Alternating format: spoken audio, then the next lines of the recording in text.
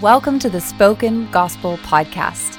Spoken Gospel is a ministry that's dedicated to speaking the gospel out of every corner of Scripture. In Luke 24, Jesus told his disciples that every part of the Bible was about him. So each week, hosts David and Seth work through a passage of Scripture to see how it's all about Jesus and his good news. Let's jump in.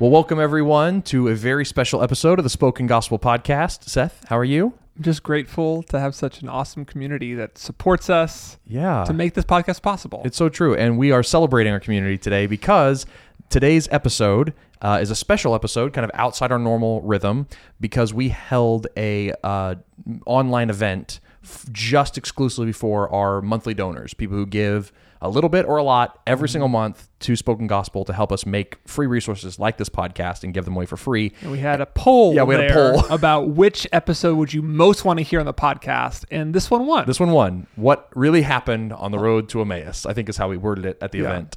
And so we're really excited to talk about this for several reasons. One being, this is like the foundational verse of Spoken Gospel. Jesus opens up Scripture and talks about how every part of Scripture is about him. Yeah. That's literally what we do. It's kind of our thing. Introductions. What's the main point of that book? How does that main point to Jesus? Every single devotion. What's the main point of that literary unit of Scripture? And how does that point to Jesus? We are trying to recreate the conversation Jesus had on the road to Emmaus if he had 30 hours. Yes. To do it, that's totally. Yeah. So we're really excited to just explore our foundational story, scriptural story as an organization and as friends. Seth and I have kind of been wrestling out the implications of this story in Luke 24 for years together now. I mean, 10 years as a pastor, and then several years I've been a writer here, and then now on staff. So it's just like, I'm excited to talk to you about this. And then beyond that, you had another reason why this was a foundational, important text. Well, this is the beginning of the message of Christianity spreading. Yeah. So Jesus rises from the dead, and two women see him, and nobody believes them. Mm-hmm. It's not until the road to Emmaus, and Jesus opens up Scripture and shares a meal with these two disciples, that people begin to believe that Jesus has actually risen from the dead, that he suffered and died. So this is the beginning of how Christianity... Of the Jesus movement. Of the Jesus movement. Yeah. This is foundationally a very important moment in redemptive history. Yeah. It's also like the clearest I think Jesus really ever was in his earthly ministry about like his relationship with the Old Testament. Because, you say like, I've come to fulfill the Old Testament. Don't you know Moses wrote about me? Yeah. And it's like here, he's like, okay, let me open up the law and the prophets and show you how everything's about me. And we'll get more specific on what he was showing them. But as we kind of get into this text, before jumping straight into basically Luke 24:13 to 35, let's zoom out real quick and just say, okay, so Jesus has been crucified. And he's been dead for 3 days. And at the top of chapter 24, two women come to his tomb. And this kicks off a 3-part repeated structure. I was just reading a commentary that talked about how this is possibly one of the best examples of literary symmetry in the entire Bible. Oh, crazy. And another commentarian compared it to a triptych, which I had to look up. Yeah, like a painting that has three different exactly parts. Right. So look, you're more cultured than I am. But yeah, and I was like, oh, I've seen those before. It's like 3 panels that tell a story when hung together. Yep. And have you ever seen the Garden of Earthly Delights by Bosch? It's anyway. Well, that's exciting. I want to look at that later. Just look it up. And so there are 3 stories that all have repeated themes, very symmetrical themes, and they're all making the same point, but they're also building on each other. And so you have... All in Luke 24. And so what you have is you have the two women, and they come to the tomb. Why? Because they don't believe Jesus' message. They are seeking the living among the dead. Mm-hmm. And whenever they find that his body's not in the tomb, they're perplexed. Yeah. And that's the rebuke against the early church here, is that they didn't believe that Jesus was going to be raised from the dead. And so right, because specifically because Jesus said it so many times. He said it so many times. Even in Luke and in Luke 9:45, Yes. Luke 18:34, the Messiah must come and die. He must Yes. suffer and die. He says it over and over Yes. and over again. And he even rebukes the disciples on the road to Emmaus, how slow of heart you were to believe. And so what happens each time is you have a set of people who do not believe that Jesus has been raised from the dead. They believe that the death was final.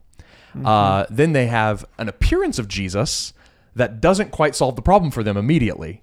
It's not until each of them have their eyes opened through a further revelation that they then are enabled to believe that Jesus is risen from the dead. So you have two women perplexed and confused, and a vision of angels tells them Jesus is risen. That's right. You have two men on the road to Emmaus who are perplexed and confused until Jesus reveals himself. Right. He opens their eyes at the breaking of bread. And then you have all the disciples who are perplexed and confused when they welcome Yep. the Emmaus Road disciples, and they're not convinced until Jesus shows up and lets them put... And importantly, opens their eyes. He actually imbues his spirit onto them to help them see how all of Moses, the prophets, and the Psalms are about him, that's Luke 24:44, which is our verse at Spoken Gospel. Everything written must be fulfilled. Yeah, I'm trying to find the verse right now. It talks about but their eyes were kept from recognizing him. Yes. Verse 16. I think the Greek is their eyes were seized. Ooh, yeah. So it's like God actually withheld his revelation from being revealed at that moment until something else happened first. Yeah. So, okay. So that's the triptych. That triptych happens in one day. Yes. Jesus. Really interesting. Yeah. So the women go to the tomb. Oh my gosh, he's not here. They go to the disciples. They don't believe him. That same day, the two people from Emmaus go out, walk the 7 miles to Emmaus, realize they were talking to Jesus the whole time, walk back to Jerusalem, tell all the other disciples, and they all find out all in the space of one day. Yes. It's a busy day. It's an exciting day. Yeah. And so, but we're going to focus on that middle story, which if you guys have listened to the podcast for any length of time, you know we love things like inclusios and chiasms, which and the most important part of a chiasm is the middle part. Yeah. And so that's why also the road to Emmaus being the middle triptych, the middle story, gets the most space. It's the one that kind of holds all the keys to the story in a sense. Yeah. And so that's what we're going to focus on. And it's also really exciting. So we're going to jump into it and kind of just walk through the narrative. Yeah. Yeah. And I think the first thing to notice then is what we've already said. Their eyes were seized. So what does that mean? It's like, well, hold on. We haven't set up the moment here. We got to set the set. Set the scene. So you've got these two disciples. One, we have their name is Cleopas. The other is an unnamed disciple. Most commentators believe this is probably a woman that is with him because she was unnamed.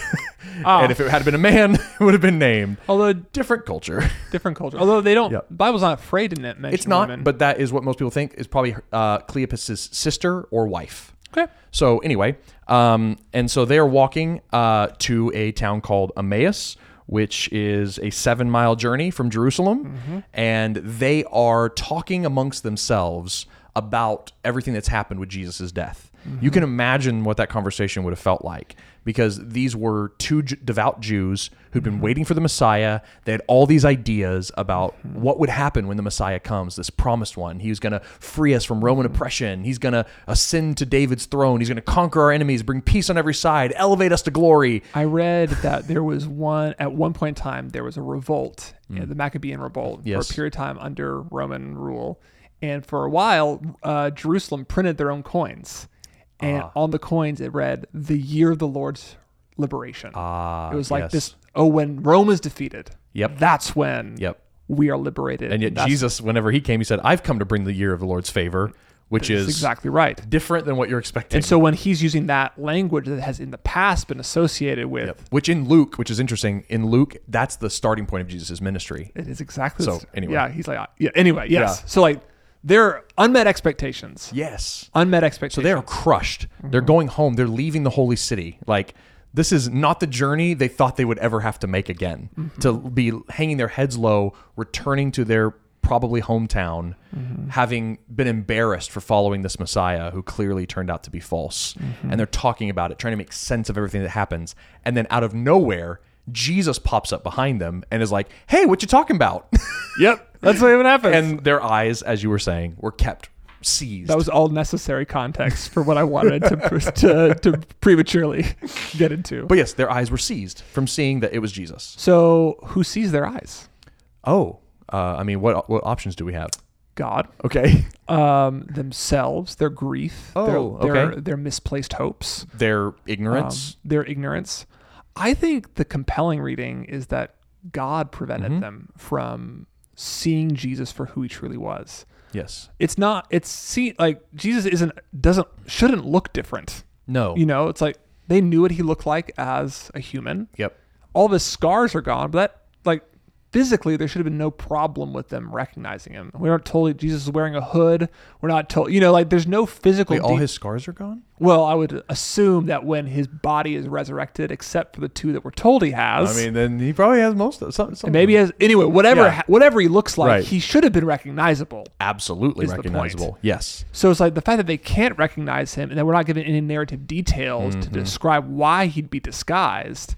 Yeah. Kind of leaves God as the one seizing it's probably their not eyes. Themselves because of the passive voice of that seized word. That's exactly right. Usually a passive involves a third party and there's no one else around. Right. Except Jesus. Yep. And so most likely, and Jesus, even in his earthly ministry, we're told that he reveals himself to those whom God has given him. Yep. And so that's always been Jesus's purview. Yes. Is to either withhold or reveal himself to whomever are his. Yeah, that's exactly right. And so he has that ability. And there is a theme of spiritual blindness that goes to the Gospels. That's right. In our Luke video, actually, in our Spoken Gospel introduction to the book of Luke, that's what we went all in on, was spiritual blindness. And we had a person with a blindfold on, like a black blindfold, and they were physically blind, and they were healed. But then we learned that the Pharisees who denied who Jesus was were spiritually blind, and they wore white blindfolds. And it's not until Jesus comes and through the Holy Spirit removes that spiritual blindness that we're able to see who he is. So that's, I think, what's happening. I think you're right. So why would God hide himself? Why would Jesus hide himself from presumably faithful disciples and heartbroken disciples? Why seize their eyes? Yeah. I think... because this is a huge debated question. Yeah. I think it's to show, just because it happens 3 times, so it's not just here, it happens 3 times, that there's a required revelation in order for people to believe. I think it's to show our need of one of Luke's most important themes in his 2 books, Luke and Acts, our need of the Holy Spirit, our need of divine support to believe in the message he's written about. The gospel message. And I mean, that makes sense. In the first story with the women, they don't believe until angels tell them to do so. Yes. These people don't believe until Jesus opens up scripture and shares a meal with them. Yep. And then the disciples don't believe them until Jesus shows up and lets them... And opens their minds. Yep. So why does God seize? So that he can later reveal? That's exactly right. Yeah. And why is that important? Well, I mean, so it's important because... these people, and we can progress a little in the narrative to answer that question. These 2 men, I think this is so interesting. These 2 men man and woman. Sorry, thank you. These 2 people knew the gospel, in a sense. They knew the facts of the gospel. They had seen Jesus face to face. And what's funny is, but not only that, they preached the gospel to Jesus, in a sense, because they say Jesus comes up and he says, "What are you guys talking about?" And he says, "Oh, everything's been going on." And he's like, "Oh, what things have been going on?" And he was like, "Are you the only person in all of Jerusalem who does not know what has happened these past days?" And then he preaches him the historical events of the gospel narrative. He says well, there was this man named Jesus, and we believed that he was a prophet from God, mighty in deed and in power, and he did all these miracles, but he was sentenced to death. And some of our own party have said that he rose from the dead, and we even hoped that he was the Messiah. And it's like, so they've preached his incarnation, his good works, his miracles, his death, his presumed resurrection, and their messianic hopes placed in him, and yet they don't know that it's good news. And even really ironically, and it is now the 3rd day since these things happened, Jesus references his 3rd day over and over and over again. Matthew 9:22, Matthew 18:33, Matthew 13. Like Jesus has talked about a third day a lot. So for them to like know that Jesus was a great prophet who did miracles, who suffered like he prophesied that he was going to do, and that it's the third day, and for them to feel that the redemption of Israel is not at hand is a type of kind of a staggering blindness considering how often Jesus emphasized that. And you want to know something crazy? Okay. That blindness was also from God. We're told in Luke that they were kept from believing about the third day. And so it's like, this was the missing piece, is that they were like humanity, even Jesus' own disciples who spent time with him, were kept from believing in the fact of what Jesus said, that he would rise again on the third day. That was a spiritual barrier that they could not get through on their own. I mean, and like, it's also just like hard to believe regardless. Right. But they were actually kept from believing it. And they needed this moment with Jesus to spiritually push past that barrier.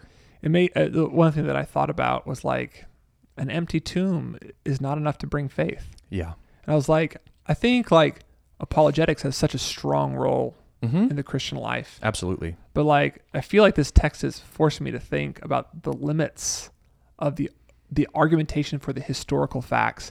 Even if I could prove that Jesus did all the miracles that he said he did, even if I could prove beyond a shadow of a doubt that the tomb was empty, there was no body there, there's no explanation for it, there's something more that's needed. And that's not to knock apologetics. Definitely not. That's to say, that's what this text is demanding, I think, of what are the limits of the facts? Like the facts of the resurrection, the fact of his death, the fact of his fulfillment of prophecy wasn't enough to convince the people who saw it happen. Right. The actual eyewitnesses. Right. There's always something that must take place for a person to become a believer. And that is, their eyes must be opened by Jesus. And I think the same thing applies. We often apply this story, since we're talking about it, we often apply this story to Bible reading, and I think really appropriately, because in response to these people's unbelief, Jesus opens the Bible to them. We'll talk about that in a second. I'm just trying to stay on the Revelation thing. It's like, we can come to the Bible and we can read it really well. We can know about chiasms, and we can know about inclusios. We can read Greek and Hebrew. We can know about all the context of the first century or the ancient Near East. But if we don't pray, like, Holy Spirit, open my eyes to see wonderful things in your word, we will not get past ink and paper to move to face, to use the language from the last couple of weeks in 2nd and 3rd John. It's like, really, it's like offensive in one way. It's like, I can't read the facts well enough to be saved. Right. I can't, to see Jesus, I can't read the facts well enough. And like, I think that's something that's a knock to my pride. Like, I want to say like, well, I saw the evidence, I weighed the options, and that was a determining factor. But to always know that there's something of God's divine hand in that moment is a knock to my pride. Right. And it's kind of meant to be. Yeah. That humility is such a huge part of God that he values. And so is grace. And those two things go so hand in hand with this idea that Jesus opens our eyes, enabling us to believe, so that even our belief is an act of grace. Because what's the other option? Only the intelligent can see Jesus? Exactly right. Only which is not the message of Luke. Right. Only the ones that can read the Bible well enough, the only ones that understand the facts well enough. It would preclude children.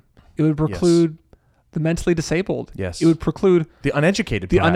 Yep. Like, to have it any other way, apart from God doing it, would mean that by necessity, so many more would be unable to experience the grace of Jesus. Yeah, and that's good news. That is good news. Yeah. I often talk to this to like our community group when they're, because I'll nerd out on the Bible with them, and they'll ask a question about a text, and they'll be asking the wrong question about a text, and I'm like, oh, well, actually, if you think about da da da da da da, and I get all nerdy, and they're like, oh, that's so helpful. Oh my gosh, right. How would I have ever known that? Right. Is there? And I was like, well, you read commentaries, and everything like that. And a lot of times there's been these moments where they're just like, I just don't feel like I have enough time. It's our full-time job to study the Bible. Right. It's not theirs. And it's like, they're like, I don't feel like I have enough time to know my Bible well enough to like see Jesus clearly. And I'll pull out this story and tell them it's not up to you. Look at these men. Look at these two people. Yeah. They had all the facts. They knew the Bible extremely well, the Old Testament. They knew it extremely well. But it wasn't until Jesus opened their eyes to see how it was all about him that they like could actually behold him. And it's like the best teacher is the Holy Spirit that you have inside you. Yeah. The best teacher is reading the Bible. Right. And the Holy Spirit walking alongside. I've heard somebody refer to this like as an intuition. Seeing Jesus in all of Scripture is like almost an intuition, which is an interesting way to talk about what the Holy Spirit does in us. Like he gives us new intuitions, new like predilections, new directive, like a new direction our heart tends towards in reading Scripture. It's not about education, although there is an interesting fact that like Christianity is the only major religion that demands some degree of proficiency in its text in order to be a part of its community. Like that's unique. Islam does not demand that type of understanding of the Quran or the Bhagavad Gita in Hinduism. Like Christianity is unique in that being tied to the text is part of what it means to follow Jesus, right? To see Jesus. Yeah, anyway.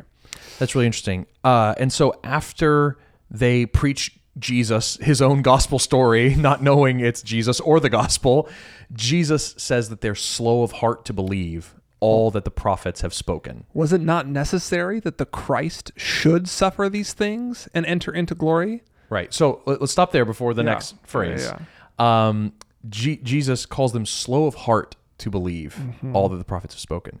I mean, that is a loaded Old Testament turn of phrase right there. Like, what was Israel's constant sin? Hard-heartedness, stiff-neckedness. Like, that was always their problem, was that they didn't believe God. Yeah. He told them he would provide in the wilderness, and they didn't need to go out and gather quail on the Sabbath. But they did anyway. Right? He told them they don't need a physical representation of God in an idol. But at Mount Sinai, while God was on the mountain in a theophany, they built an idol, and God calls them stiff-necked. It's like this was constantly happening. And he's saying, he's like, you are no different from all those who did not choose to follow me up until my resurrection. All of you have been hard-hearted. It was the hard-heartedness of the Pharisees and the chief priests that led to my crucifixion in the first place. It's the spiritual lineage of attack from the blindingness of the enemy that's leading you to not see me for who I am. I mean, it's a pretty firm indictment. Yeah, I mean, yeah. And I keep thinking about all the times Jesus quoted the prophets about himself. Yes. The Son of Man must suffer and die. The Chosen One must suffer and die. Well, I was reading one commentator that what Jesus does in this moment that Jesus didn't do throughout his ministry was call himself the Christ as he refers to his sufferings. He calls himself the Son of Man. He calls himself a rejected prophet. Right. Like, just like the prophets, you killed me. Just like the Son of Man must be lifted up. He'll say all that during his ministry. But here he says, the Christ must. That's interesting. And so they know the prophets. They heard the prophets spoken by Jesus, but they could not see that was true, must be true of the Christ, of the Messiah. That's... Yeah. Yeah. So that's the big thing here is what's the core issue that Cleopas and his companion have with what has occurred in Jerusalem at Jesus' crucifixion? It's the fact that the promised one of God, the Messiah, died. That's the issue that they have, is that they, even though they knew the Old Testament, they did not expect their Messiah to suffer and die. Yeah. They did not think of the suffering servant in Isaiah 55 or 53 as Jesus. Or even this is kind of intense, but what did we just talk about in 2 John? Like, who is the Messiah except him who comes by water and by blood? Right. And it's difficult to accept the fact that God can die. That's exactly right. The gospel's super offensive. We're told that it's a stumbling block. Yeah, for Jews, it's foolishness. And it's stupid. Yeah. How could God die? Yeah. Yeah, absolutely. I mean, for modern people, I think it's pretty dumbfounding. Yeah. And it's like, but that's the whole point. And that's, in my opinion, that is why the Messiah tarried for 2,000 years or however long throughout the Old Testament. Or why Jesus didn't come before. Right. Why didn't he just come at the beginning? It's to show us throughout so much history, not only our need for a Messiah, and to show us about the character of God and the depravity of our sin, like we are, we needed that time. But beyond that, it's like he wanted to embed history and his inspired word, the Old Testament, with point after point, proof after proof, promise after promise that God was going to come and God was going to die for the sins of his people. And it's like, if he didn't have all that, like we would not have believed when it happened. And that's why I like to call the Old Testament our first and longest gospel. Right. Because it's just telling that story that God is going to come and God is going to die for the sins of people over and over and over again. Yes. And it's like, that's what Jesus does next. And if you listen to our podcast through any of our Old Testament books, it's like, that's what we do. We try to do that every single time. And you're right. And beginning with Moses and all the prophets, he interpreted to them in all the scriptures, the things concerning himself. Yeah. So, Moses and all the prophets? That's what my translation says. So that is shorthand for the whole Old Testament. Yep. Just Moses, Genesis, Leviticus, Numbers, Deuteronomy, the Torah, and then the prophets being everything else. Yeah. So much just because those are the two main headings of the Hebrew Bible. Now we'll get the full breakdown in the next story, which are Moses, the prophets, and the Psalms. Yep. I was just going to say that. That's the whole Bible. That's like. But like Jesus did that too. He didn't skip wisdom literature. No, he did not. It's just shorthand. I mean, so much so that you could Jesus does this in John. He uses just Moses, the writings of Moses, to refer to the whole Testament. Yeah. It was common parlance. So I mean, this is a big deal for us personally, and we think for Christians everywhere, because Jesus in this moment is telling us how to read the longest section of your Bibles. That's right. And how to interpret them. And I think that's like a missing piece in a lot of churches, a lot of pastors, a lot of Bible studies. Yes. We read for mine for so long. We read the Bible because it's about me, or a way to help me feel better about myself, or a way to help me live a better life, or to live a more godly life, or a more righteous life.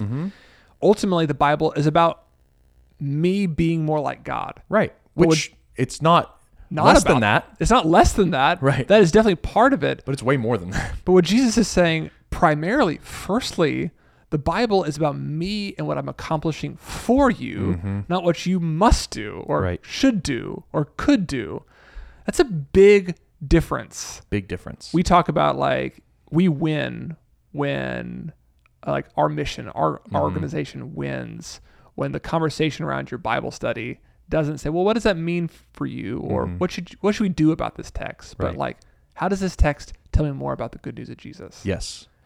That's the needle we're trying to move in society, in Christian society, is to change the conversations that happen at coffee shops when two friends get together and study their Bibles. So what does this text say to you? That's the question that's often asked. And we want to change that question to, first and foremost, I don't mind that question. It's a good question. If it comes next. Yes. And we want the first and most central and most grounding question to be, how do you see Jesus in this text? We want your first Bible study question to be the first thing Jesus did when he had a Bible study. Yes, that's very good. Yes, absolutely right. So I was going to ask you, should we talk about it? But in me asking the question, we're going to talk about it. There's a debate around what all scriptures mean.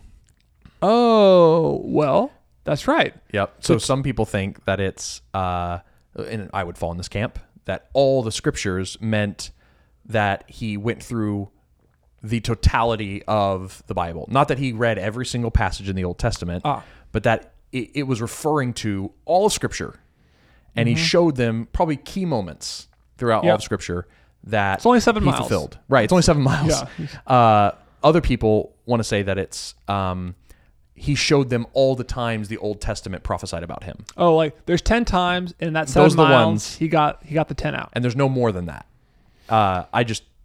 I think I can't see that, especially with how the New Testament authors in the epistles and things used so many things that seem to have nothing to do with Jesus to talk about that this is a fulfillment. Jesus fulfilled this. Like when Hosea says, out of Egypt I've called my son. Yes. It has nothing to do with a clear promise of the Messiah. Yeah, I'm even thinking, and beginning with Moses and all the prophets. This is the start. This is the start of the conversation. Yeah. And then the fact that when Jesus shows up to his disciples in the next story, the fact that he expands with Moses and the prophets and the Psalms must be fulfilled. Like, I think Jesus means something more expansive than a few representative stories. Yes. Because it must. Because to your point, you have things in Scripture that don't seem like they get tied to Jesus, like the one in Matthew, but also the fact that the book of Revelation, which is the last book of the Bible, that's talking about God's plans for all of human history, has some 400 and something Old Testament allusions.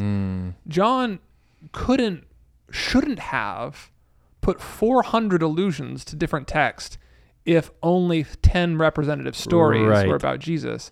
Like, the Bible leans that direction in its allusions and its stories and the stories we do have that point to Jesus.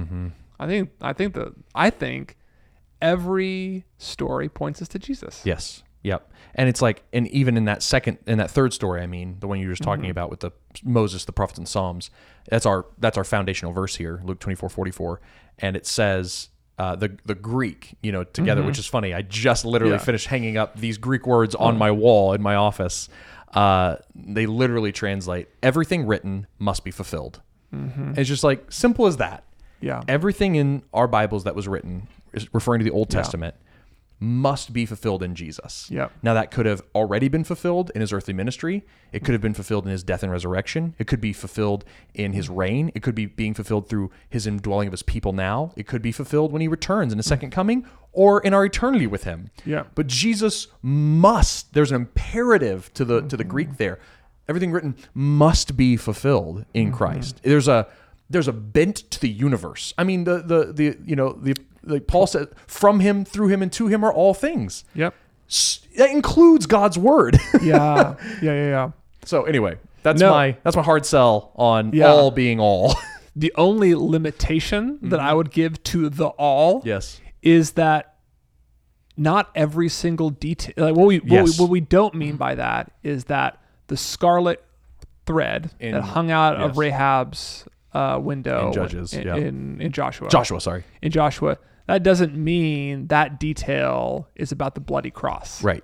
That's not what we mean. No. What we mean is that story about a Gentile's faithfulness being shown faithfulness to God's people and being rewarded for it. That story has something to tell us about Jesus. Yes, because Jesus rewards the faith of a Gentile. Yes, the point of every story points to Christ. Not every single detail within the text points to Christ. Yeah. And I just offer that as a warning for those of us who get lost in the details. And also, against some weird ways, our church... This idea, a well-intentioned idea, of Jesus in all Scripture is not new. It's ancient. You go read people right after 100 years after Jesus died. They're doing this work. Oh yeah, and they have fun with it. They do. They have a little too much fun with it sometimes. So just say like that happens, and we're like, anyway. Yes, that's totally. all I was trying to say. Yeah, but yes, okay. So Jesus is opening all of Scripture, showing them how it all points to Him, and primarily, I just want to point this out too. At least for this text. He is proving to them through all of Scripture why the Messiah must die. It's very pointed. Like I said, I think there's things about Jesus' ascension in the Old Testament. I think there's things about his earthly ministry. I think there's things about the ongoing work of new creation in the church. Which is why when Jesus escalates in the next story, he says everything written must be fulfilled. Like it broadens it. There's a broadening there. But here, I'm just noting this. There's not really anything other than like the problem that these two people had was that the Messiah died. Yeah. That wasn't supposed to happen in their brains. Right. And Jesus is proving to them through the Scriptures why he must, which was the common track that Paul took on his missionary journeys to synagogues. That's right. He would go to a synagogue, and he would prove to them in all the Scriptures why Jesus must be the Messiah. Right. And so it's interesting. It's an evangelistic strategy to prove the gospel out of the Old Testament. It's just like, we don't really do that very much anymore. Yeah. Anyway, but it happened with the Ethiopian eunuch. Right. He was reading Isaiah and he's like, oh, that's about Jesus. And then he was converted. Yep. It's just cool. So anyway, so he does that. They're walking and all of a sudden. Right. They draw near to the village to which they were going, Emmaus. And Jesus acted as if he was going to keep going, but they urged him strongly, saying, stay with us, for it's towards evening, and the day is now far spent. And so he went and stayed with him. So is there anything here? I've not thought this before, but it's that happens in Genesis a couple times, I think, where it's like travel details, this prodding to stay. Oh, stay with me, like stay a little longer. I think it happens with like the angels in Sodom and Gomorrah or something. Mm-hmm. It's probably nothing, but I mean, it's definitely there. As you said, like there's moments where hospitality is refused or like denied, and then eventually accepted. Like that happens. Yeah, I also think this might be to help us like situate them in a time of day. Oh, okay. So he said, I mean, that's a big. Why is towards evening and the day is now far spent? We've already said at the top of this podcast, everything right now happens in the space of one day. Mm-hmm. So normally when I read this, I think it's nighttime. It's almost nighttime. More than likely, that's not the case. Right. It's probably closer to the middle of the day, and this is more lunch, not dinner. And why that's important, maybe, is that there's actually, you've already mentioned one of them, there's like a pattern throughout the Gospels of God revealing himself in the daytime on roads. So like Philip in the Ethiopian eunuch, he is walking along, he's in his chariot reading the Bible, and then somebody comes up to him in the middle of the day and explains that it's all about Jesus. He is converted on the spot, and then there's a sudden disappearance. And we'll get to that in a second. Right. Same thing's going to happen here. Jesus suddenly disappears. We have Paul on the road in the middle of the day to Damascus. A bright light appears that blinds him, which is a play on what's happening right here, right, until Jesus reveals who he is and the blinders are taken off of him. Right. You have Jesus and the Samaritan woman during his ministry in the middle of the day. It's hot. Nobody wants to be out at that time. And Jesus opens her eyes to see him as the Messiah, and she becomes the first missionary, as these people will become the missionaries to the disciples to tell them about Jesus. So like there is a theme of like daytime revelations of the Son of God and midday sacrifices within the Jewish system. Jewish sacrifice. This one might be a little more speculative, but I was thinking about it. Okay, yeah, talk about it. Well, how does Luke open? With Zechariah in the daytime going to the temple to make his sacrifices, and an angel appears to him to reveal to him that a son will be born. Right, John. Yeah. And he's going to be the precursor to the Messiah. Right. So you have like another revelation of the way the story is going to be unfold. And now, oh, I see where you're going. Right. And now you have another midday time when the priests normally would be making their sacrifices, and Jesus is about to break bread. Right, symbolizing his own body. The ultimate sacrifice to reveal to him who he is. So Luke begins and ends with a midday sacrifice and revelation about the Messiah. Yeah. That's pretty cool. Yeah, so like I think that's kind of fun to string those things together, and maybe that's what he's referencing right here. That's pretty cool. I've not seen that before. I don't think there's any passage of scripture I'd studied more than this. I've never ever seen that before. That's really cool. So let's get to that point. So then he sat down at table. Oh, so think about this then. Jesus has been walking with them 7 miles. Right. Explaining how all of scripture points to him. And they still haven't recognized who Jesus is yet. Yes. So I was even thinking, like we talked about the insufficiency of the facts of the resurrection, the empty tomb.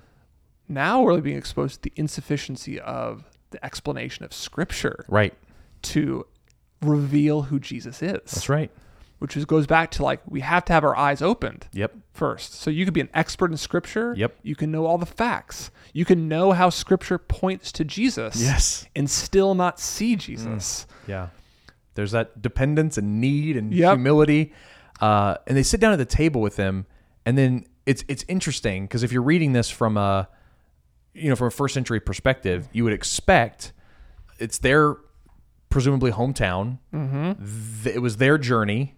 Like they're the ones who urged Jesus to sit at the table. They are the hosts. Yes. They should be breaking the bread, paying for the meal, leading the conversation, blessing it with blessing. They should be the ones blessing it. Yeah. And instead we see Jesus doing that. Yeah. Taking the role of servant, host, humble. Like, it's just a cool little... It's super interesting. Jesus subverting the cultural expectation moment. Yeah, and then what it also does, so like, let me just read the verse. When he was at table with them, he took the bread and blessed it and broke it and gave it to them. And their eyes were open and they recognized him and he vanished from their sight. It's like, what had just happened right there? So much happened much happened right there. He's the host. I immediately think of communion. Of course. Because he broke bread there. There's no wine here. So I think that I don't think this is a communion meal. No, it's definitely not here. But like, in a way, it's the finishing of the communion meal. Like, communion with Jesus, fellowship with Jesus was broken by the betrayal of Judas and then his death. And now Jesus reveals himself for the first time as himself over another meal. Mm-hmm. It's as if he's completing the meal that he began with his disciples, with these new disciples. Yeah. Like, there's a finishing of the broken communion that happened at his death, which I think is interesting. Yeah, that is very interesting. It's also interesting that like there's this food, this mediator of food, right, that brings revelation. When Jesus broke the bread, that's when he saw them. So it seems very strange to me. Yeah, and the Greek is when he took the and their eyes were open in the breaking of bread, like in that moment, when they saw him. Those are tied together. It's not just a happenstance that Jesus said, I'm going to open your eyes. Oh, and I'm breaking bread. No. In the breaking of the bread, their eyes were open. It's a cause and effect. Yeah. Yeah. Why? Like why are those two things tied together? Well, you've mentioned one. Jesus is the host. Yes. Jesus is the generous revealer. Yeah. He's the only one who can invite us to his table. Yes. Yeah. He's the only one who could open their eyes to see hope for the first time. Yes. If I went over to somebody's house and expected food, but got hope, you know, what's on the menu tonight? Hope. It's like, I have all these crushed dreams, unmet expectations, just like, oh, my whole life is falling apart. The Messiah's dead. Hope is for dinner. Hope is for dinner. What an amazing moment right there. Yeah. Why else? Why the breaking of the bread being tied to the opening of their eyes? Part of me thinks if it is, if we are meant to think about the breaking of Jesus' body here, that it's, I've made this sacrifice for you. Yep. Let your eyes be opened. The gospel became personal. Right, like it was like an incarnational moment. The bread is broken, and in that moment of breaking the bread, Jesus chose to open their eyes symbolically. And if it is happening at the time of the sacrifices back at the temple, exactly, it's like this really powerful moment, right? Because if he's going through the books of Moses, telling them how he fulfills all of Scripture, he's going to talk about the temple, their most important part of their society and religion. He's going to talk about the sacrifices. He's going to say, of course the Messiah had to die. He's the Lamb of God. He's the final sacrifice. He is the Day of Atonement. He would have had this conversation with them. Like if there's going to be 5 things they talk about in a 7-mile journey, that's one of the 5. Yeah. You know what I mean? And so for them to look down or to look up at the sun and know what time of day it is, to know what's happening in the Jerusalem they just left at the temple, to know that this is the time of midday sacrifice, and for Jesus to break the bread, it's like everything he said, Jesus is allowing it to just come crashing in on them and be like, oh, the one breaking the bread is the one who was broken for us to feed us. Like he is the sacrifice. He is the temple. Like it all just came crashing down in this moment. Yeah. It's pretty cool.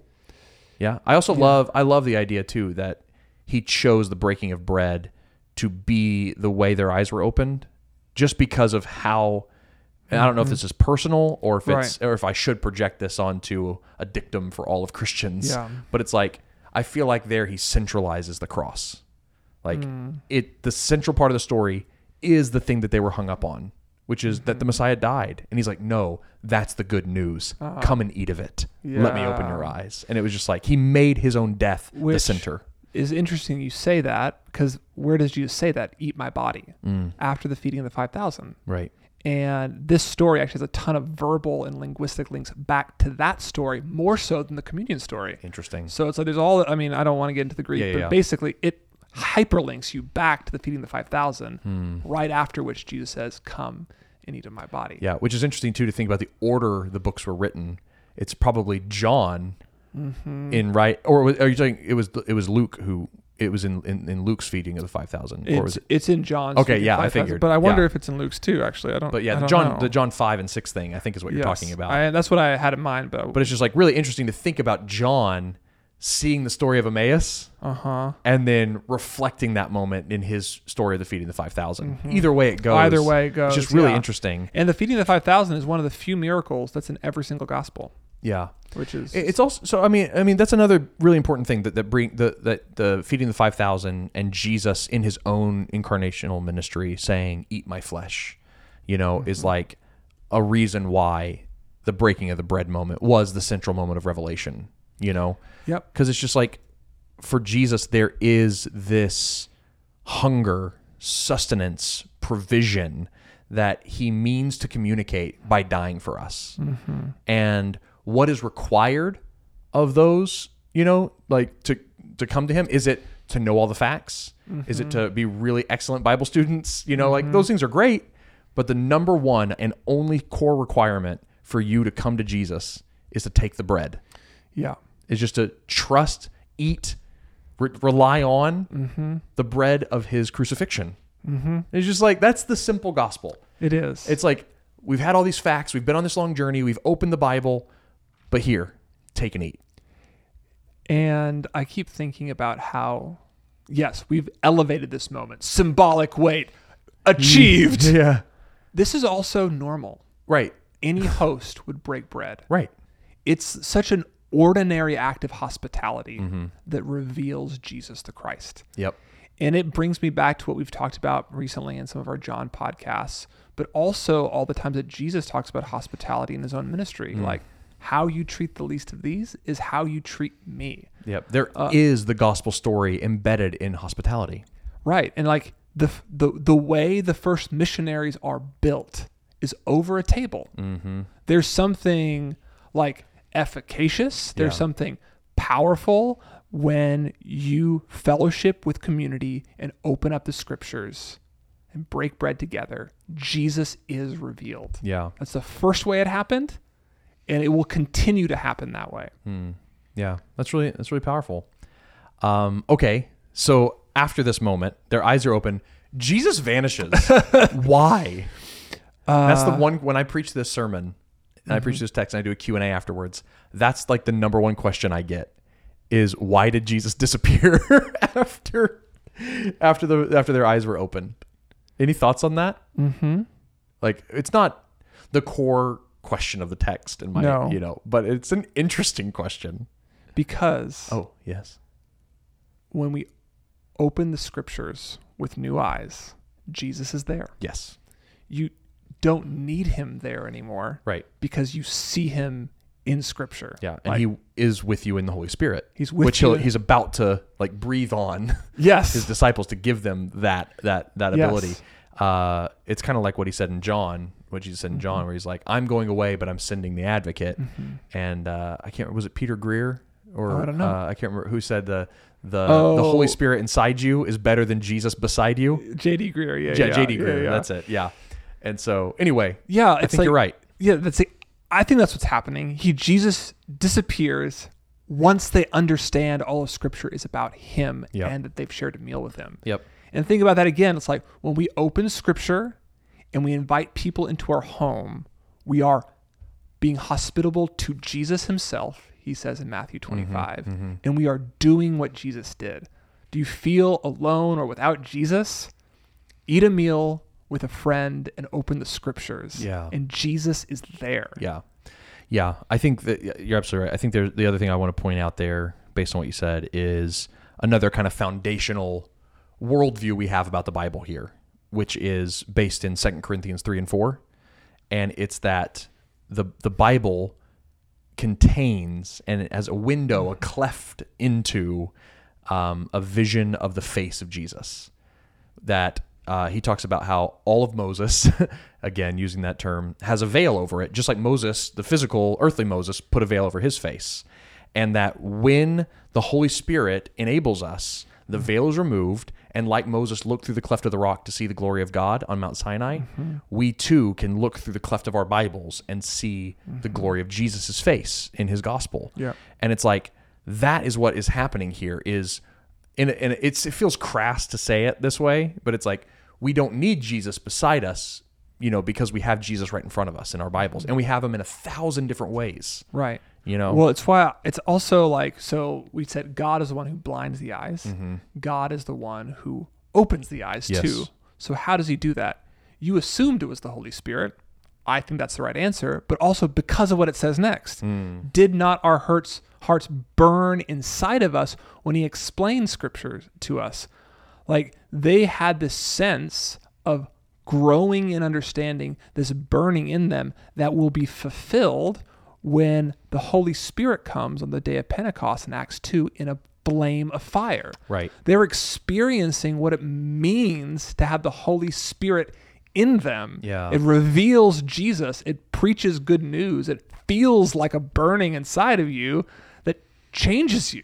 Yeah, that's really good. And I think that's the goal of seeing Jesus in all of Scripture, is that your heart would burn inside you, that the Holy Spirit would come alive, that there would, and ultimately too, the goal is in 2 Corinthians 3 again, is that as we behold him, we become like him from one degree of glory to another. And that the Holy Spirit is doing something in you to make you more like the Jesus that you're beholding. And what did Jesus do in this moment? He told people about him. Yeah. He shared a meal and told people about him. And what's the next thing they do after their hearts burn? They go and tell people about him. And they rose and went up and went back to Jerusalem, the 7 miles back to Jerusalem, and found the 11, and they told them, the Lord is risen. Yeah. Man, that's so good. That's the story of Emmaus. That's what really happened on the road to Emmaus. That's what really happened. I don't know if like what really happened is like the right title for this. That's how we put it in the poll. Yes, but I was like, it's kind of clear what really happened, but like pulling back the veil of what happened. Yeah, so that's been fun. Well, so that's our foundational verse here at Spoken Gospel. And again, I just want to say another thank you to our monthly donors. Thank you. This is a gift to you and our whole podcast community. But we hope this blesses you guys, our monthly donors who are listening to this, who chose this topic. And as a gift from our monthly donors to everyone else listening who's not a monthly donor, this is our gift to you. Yeah. And that's our monthly donors' gift to you, is that they are the ones who are paying to make this possible for us to sit down, sometimes over a meal, mostly over coffee and water. But to talk about Jesus. So thank you all so much for making this possible, and for being with us. Do you know what book we're in next, Seth? 1st and 2nd Peter. Ooh, 1st and 2nd Peter. All right. So that'll be exciting. Super excited. We'll start that next week. All right. Well, we'll see you guys there. Thank you for listening, and we'll see you in 1st and 2nd Peter.